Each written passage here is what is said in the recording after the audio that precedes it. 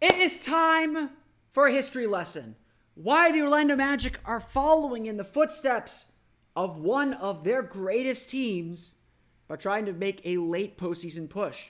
We're going to talk about Dwight Howard and Paolo Banchero. One player who didn't win Rookie of the Year, another who will. We'll get to that on today's Locked On Magic. You are Locked On Magic, your daily Orlando Magic podcast. Part of the Locked On Podcast Network. Your team every day.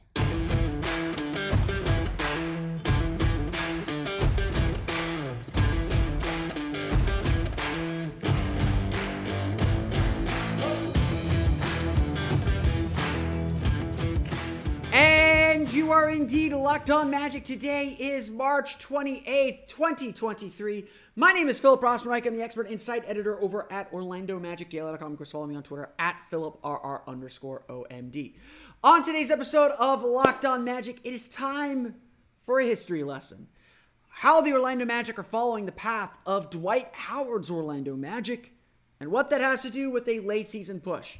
Plus, we are going to review the lottery standings. We're going to go over what's going on in the standings war, what it all means.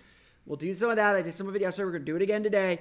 And we're going to just reaffirm that Paolo Banchero is going to win Rookie of the Year because he's going to win Rookie of the Year. There's no argument for him not to win Rookie of the Year. So there, we're going to do it. We're going to knock that out.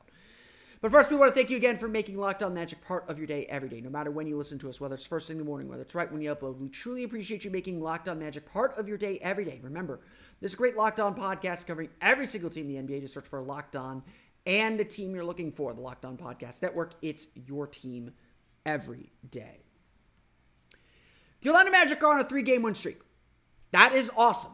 The Orlando Magic are, after the Bulls lost to the LA Clippers on Monday, 4 games out of the final play-in spot with 7 games to play. Their elimination number is 4. 4 Magic losses, 4 Bulls win, any combination of 4 Magic losses or 4 Bulls wins, and the Magic will no longer be in the postseason. No longer be in postseason contention. That's the way I would phrase it. The other simple way to phrase it is if the Bulls go 4-4, if the Bulls are simply 500 the rest of the way, the Magic will they'll be out. If the Bulls go 3 and whatever, I don't know how many games they have left. The Bulls win 3 games, the Magic would have to win the remaining 7. If the Bulls win 2, they'd be able to go 6-1. The Magic are walking a very, very, very, very, very narrow path to make the play-in tournament. We have not hid from that. We are not denying this path is narrow. We are not saying that the Magic will get there, or that we should be disappointed if they don't get there. That's just a fact of life. The Magic's journey to the postseason is going to be difficult, is going to be hard, is not going to be easy. It never was. The Magic dug themselves a humongously deep hole at 5-20, thanks to all the injuries they had. But the Magic had their work cut out for them. We aren't denying that. We aren't sitting here saying that isn't the case. As I've said numerous times, it's not about making it. Or it's not about making it. It's the process of feeling the pressure, of trying to deal with the pressure, of having to know you have to win every game. That pressure is tremendous. And frankly, this team's played well under it. Now, there's always a debate at this time of year about whether these strong finishes carry over to the end of the year. I know I've sat here with young teams that the Magic have had before and said that, yeah, they might. Like, each year is its own thing. It's a new team. You have new players. You have to start a little bit from scratch. You have to reestablish things. New players, new roles. Players get better.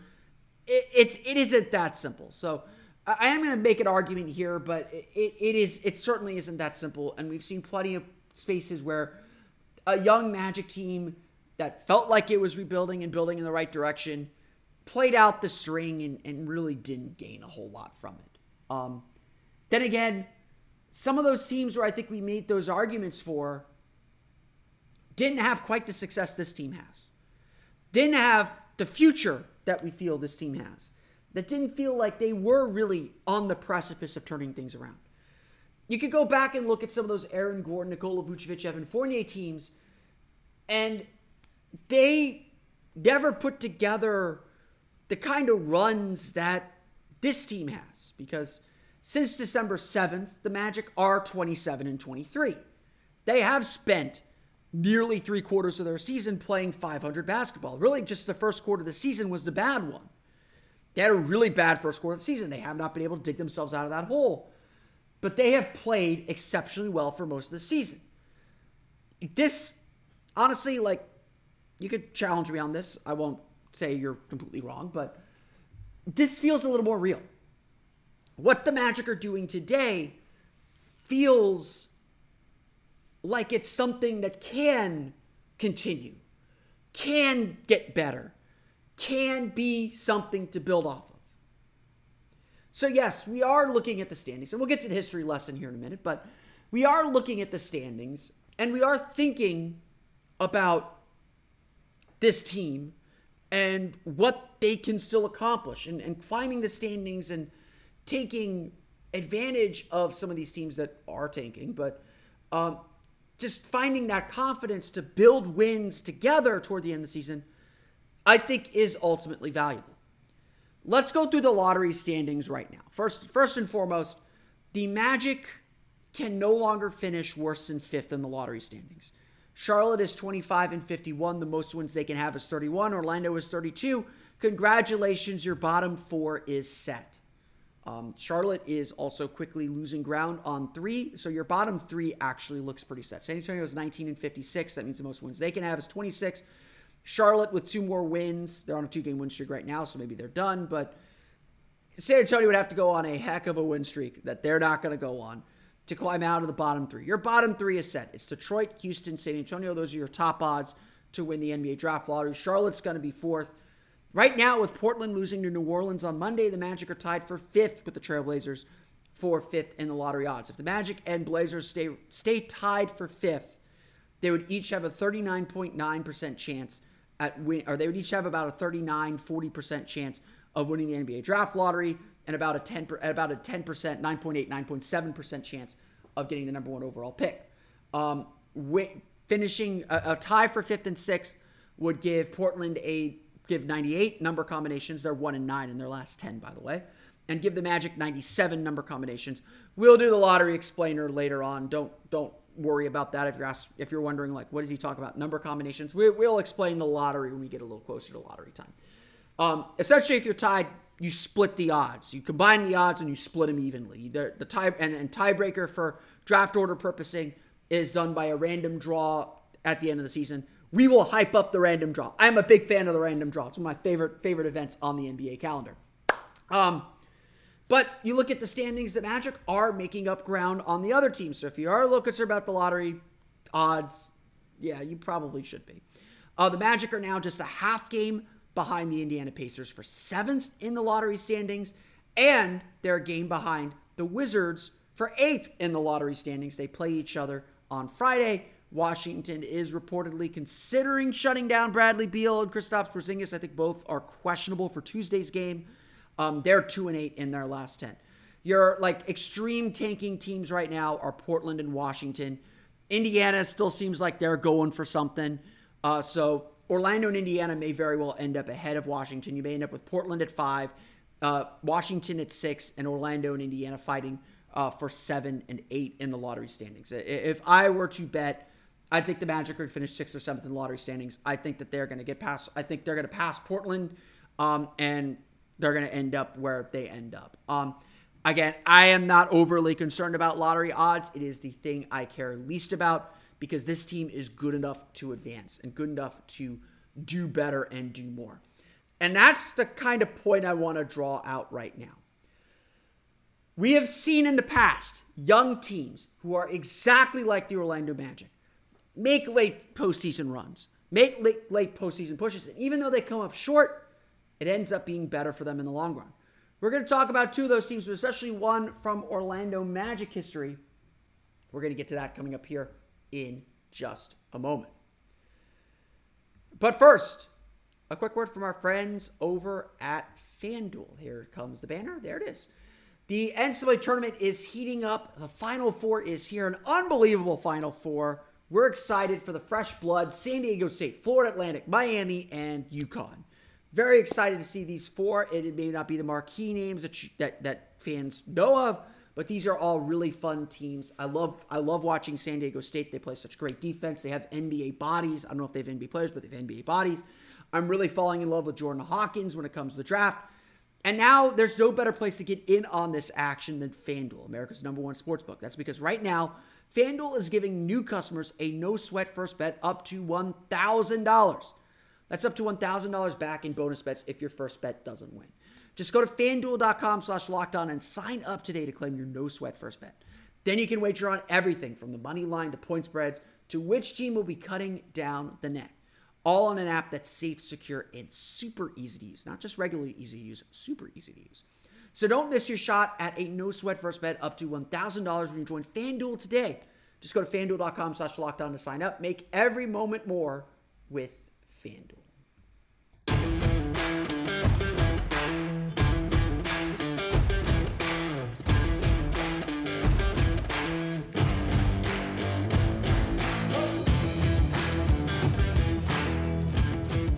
So like I said, today is a history lesson because essentially for the Magic to make the playoffs, to make the postseason, to make the play-in tournament, they are going to have to be perfect.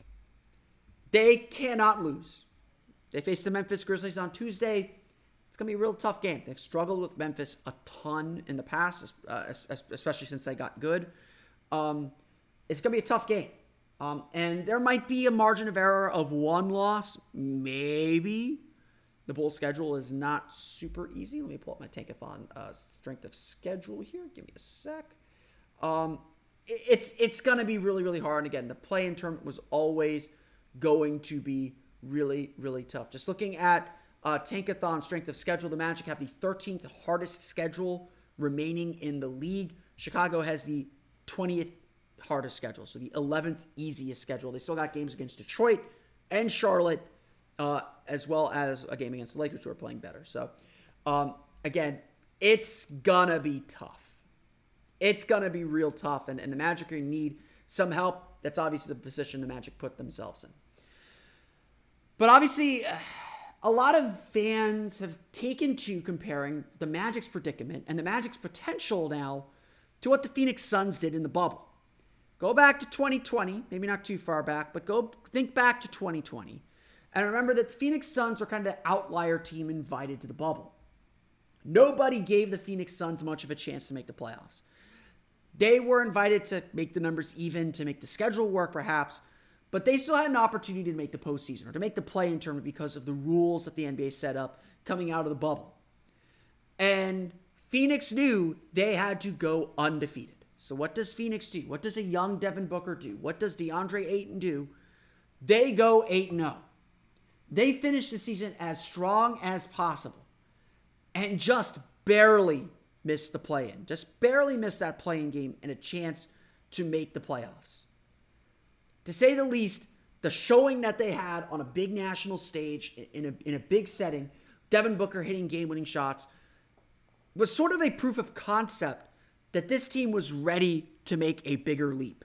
After so long missing the postseason, I think it was a decade without making the playoffs for the Suns, after so long missing the postseason, it was proof that the Suns were ready to go. They were ready for the big time. They were ready to make that step, and they made up all that ground to give themselves at least a fighter's chance under the rules to make the postseason. And on top of this, playing that way, under that pressure, was proof to their management that they were ready to push all in. They went and got Chris Paul. They became the top seed in the Western Conference. And yeah, they fell short last year. Or they weren't the number one seed. Sorry, I'm skipping a year there. They were number one seed last year. They made the finals. They got to the NBA finals. Took a 2-0 lead. Had a real chance to win an NBA championship. It's a springboard. Obviously, that's a pretty lofty springboard. Devin Booker wasn't a rookie. DeAndre Ayton was in his second year, I think, at the time. So obviously they were a little bit older than this Magic team when they did that. But it's not so far-fetched to think that a team can use a late season surge as that kind of jumping off point, as kind of a proof of concept, as kind of an acknowledgement like, hey, we can do this. And we've got an example in Magic history that tells us exactly that. I want to take you back to March 6th, 2006. The Orlando Magic have just lost the Utah Jazz on the road in Utah, ending a West Coast trip, 90-85. Normal score for the mid-2000s. Not that normal, but it was normal. Leaving the Magic at 20-40 and on a 6-game losing streak. The season was over. Dwight Howard's second season had come and passed. The Magic had traded out Steve Francis. They were clearly kind of figuring out, well, what do we need to give Dwight Howard? Who is Dwight Howard still? They knew they had to give Jameer Nelson some more playing time, which they certainly did. But it wasn't clear what direction this Magic team was going to go in and what they needed. Maybe they needed another high draft pick. And, I'll listen to you tankers argue about that later. But what did the Magic do over those final 26 games? The Magic burned off one of the most impressive end-of-season runs that I think any of us have ever seen. It's something I still remember vividly, not just because it was the Magic season of my senior year of high school. So it was kind of my last Magic season at home. But it became something to say like, okay, this team can do this. This team can be a really good team. This team can indeed figure it out. Over the final 26 games, the Magic proceeded to go 16-6, including an 8-game win streak. They entered a game against the Chicago Bulls, the penultimate game of the season, the home finale on April 17th. Really close in the standings to the Bulls, the team that they were trying to catch for that final playoff spot. It's one play-in tournament. The Bulls finished the season 40-41. The Magic were, at that time, 36-43. So time was running out, but I think they were only down a few games at that point. So the Bulls entered that game at 39-41. The Magic were 36-45. Or 36-44. They needed those last 3 games. They needed to win all 3 of those final games. And so it was a must-win game against the Bulls. In a tight contest, the Bulls did win that game 116-112 in overtime. Actually, I have my math wrong there. The Magic were eliminated when they got to that game, but the Magic put on a humongous fight to give themselves every chance to make the playoffs at that point. They burned off a ton of wins, and in the process, we saw how good Jameer Nelson could be. We saw Dwight Howard was a little bit better than we all thought it could be. And the Magic indeed began to find an identity. The Magic began to figure out who they were. During those final 26 games, Orlando won their share of close games. Only scored 111.7 points per 100 possessions. This was that time in the NBA. 113.9 defensive rating. Orlando just scratched out games where they could. Sorry, that's for the whole season. I apologize. After March 10th, the Magic found their identity.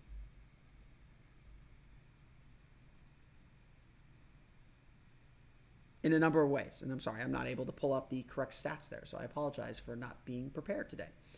The Magic found their identity and played so well. They began to understand their future. And we all knew, exiting that season, the Magic were going to be in the playoffs the next year. The Magic were ready to start winning more seriously. Now, obviously, Orlando got a healthy Grant Hill. They got Hedo Turkoglu, who was starting to figure things out and get comfortable.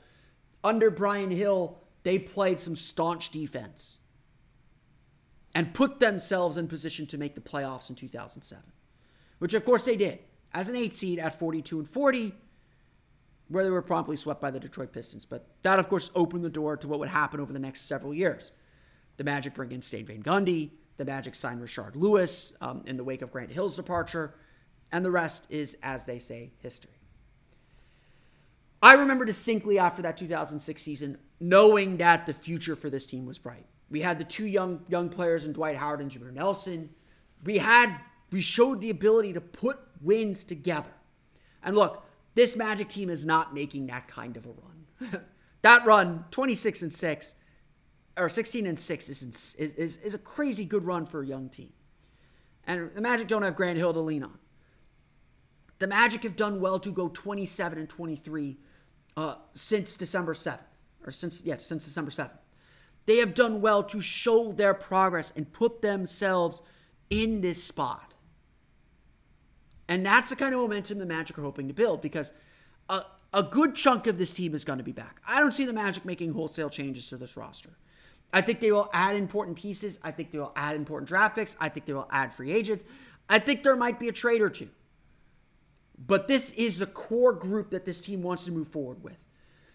And we can see the future. We can see that this team is capable of more, is capable of continuing to grow. And that's why these games are valuable. That's why this momentum has meaning. It isn't empty. I'm sorry, I don't think this momentum is empty, because you got to start learning how to win now. You got to start putting the expectation of winning on this team now. We wasted a season giving them a chance to learn some lessons and learn through their mistakes, which is fine. I'm not against that. But we know now this team is ready to win. And so you have to hold them to the standard now, because you give them that standard, they will prove to you exactly who they are. And the Magic have come home. Yeah, they had their struggles, and we can see their weaknesses, and we understand their weaknesses. But we can see this team does have that growth capability. And we are ready to watch them grow indeed. When we come back, we're going to chat Paolo Banchero and the Rookie of the Year award, because it is continuing to come up and it continues to be shot down. Let's chat about Paolo Banchero coming up here in just a moment.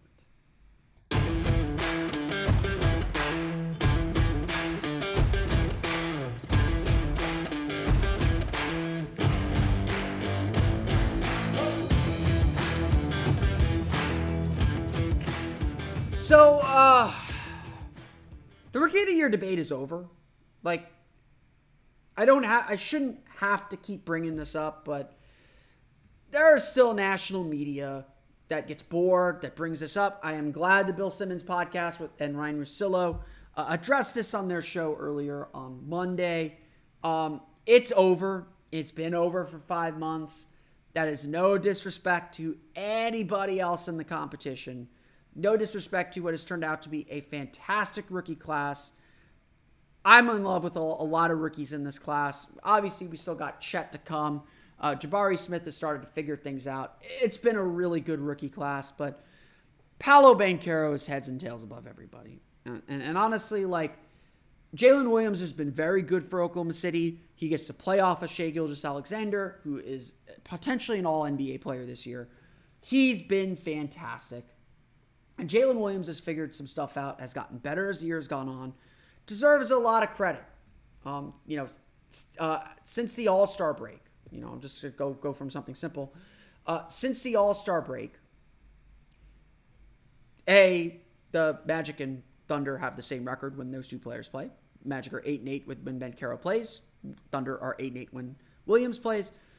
Since the All-Star break, Jalen Williams is averaging 18.6 points per game. Shooting splits of 54-7, 44-7, 85-9.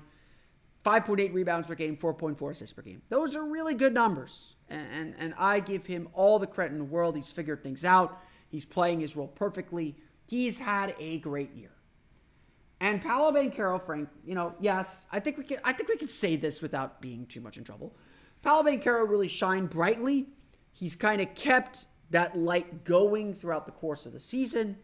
But he hasn't necessarily blown the doors open or gotten better. He hit a high, maybe dipped a floor lower, but it's just kind of been staying above everyone. Whereas Jalen Williams was in the middle here, didn't hit this high, and is just that's the kind of season Paolo Banchero's had. Because even when Paolo Banchero's been bad, he's still been better than a lot of rookies. Paolo Banchero since the All-Star break, 19.8 points per game, 44.3% shooting, 32% from beyond the arc, 71.2% from the line, 6.9 rebounds per game, 4 assists per game. I get it. He is getting significantly more usage. He's shooting 15.9 field goal attempts per game. Williams is doing it on just 12.7. I get those arguments that the advanced numbers are not going to like Paolo, and that's because Paolo's had to be the star. He's had to deal with double teams. He's had to deal with the pressure and the attention that come from being the top guy on a team that is trying to win. He's had to deal with making mistakes. But it's just no doubt. Watch a game. Paolo has been really good. And as our friend Wealth God posted in a meme that's been circulating around, Paolo's numbers are really comparable with LeBron and Kevin Durant's early season numbers. And that's no guarantee that he will become LeBron or Kevin Durant, but it's a good place to start. And obviously Paolo's going to get better. I was listening to a podcast, I think I was listening to The Mismatch, and they were talking about the Rookie of the Year race and trying to put it into balance. And they were trying to compare Paolo to kind of bursty years from Michael Carter-Williams, from Tyreke Evans. And look, Tyreke Evans is an interesting example because Tyreke Evans was playing at a historical level. He was doing things that hadn't been done since Grant Hill, LeBron James, Jason Kidd, those kind of numbers. And he kind of petered out. And so in that sense, yes, Paolo Banchero's got to build on this. He's got to get better. He can't be this again next year. He's got to be a better version of this. The same way Franz Wagner's been a better version of what Franz was last year. The journey does not stop after the rookie year. And I think that is important. And that projects well for what Jalen Williams has done. That projects well for what Jaden Ivey's done. What so many of these players have done is they have continued to get better. As season's gone on, and Paolo's kind of hit a little bit of a ceiling because there just isn't much more for him to get better at that he can do during the offseason, during the season, other than just make better choices because the ball's in his hand so much. And you expect rookies to make bad choices. But Paolo Banchero succeeded in so many ways that so many of his peers have not. He succeeded at things that none of his peers could probably imagine they would have to do. And so once again, let's shut down the Rookie of the Year debate. It's Paolo Banchero. No questions, no debate. It's over. It's been over. This feels like it needs to be said again because it's popping up and we're 2 weeks away from the end of the season and Paolo's playing some really good basketball to end the season. He went through a February swoon. I think everyone kind of watched that February swoon, saw that he went 1 for 33 on three-pointers during that month and was like, oh, Paolo's slipping. Paolo's done. Like, no, he's bounced back to where he was in December, in January. He's honestly slowly getting back to where he was in November again, and it's been pretty good. Paolo Banchero's your Rookie of the Year. Case closed. I want to thank you all again for listening to today's episode of Locked On Magic. Of course, find me on Twitter at PhilipRR_OMD. Subscribe to the podcast on Apple Podcasts, Stitcher, TuneIn, Himalaya, Google, Spotify, Odyssey, and all of it we send on the podcast to your podcast enabled listening device. For the latest on the Orlando Magic, be sure to check out OrlandoMagicDaily.com. Of course, follow us there on Twitter at OMagicDaily. Now that you're done listening to us, be sure to check out the Locked On Game to Game NBA podcast. Every moment, every top performance, every result. Locked On Game to Game covers every game from across the NBA with local analysis that only Locked On can deliver. Follow Game to Game on Locked On NBA, available on the Odyssey app, YouTube, and wherever you get podcasts. That's going to do it for me today, though. I want to thank you all again for listening to today's episode of Locked On Magic for Orlando Magic Daily and Locked On Magic. This has been Phil Cross. I'll see you all again next time for another episode of Locked On.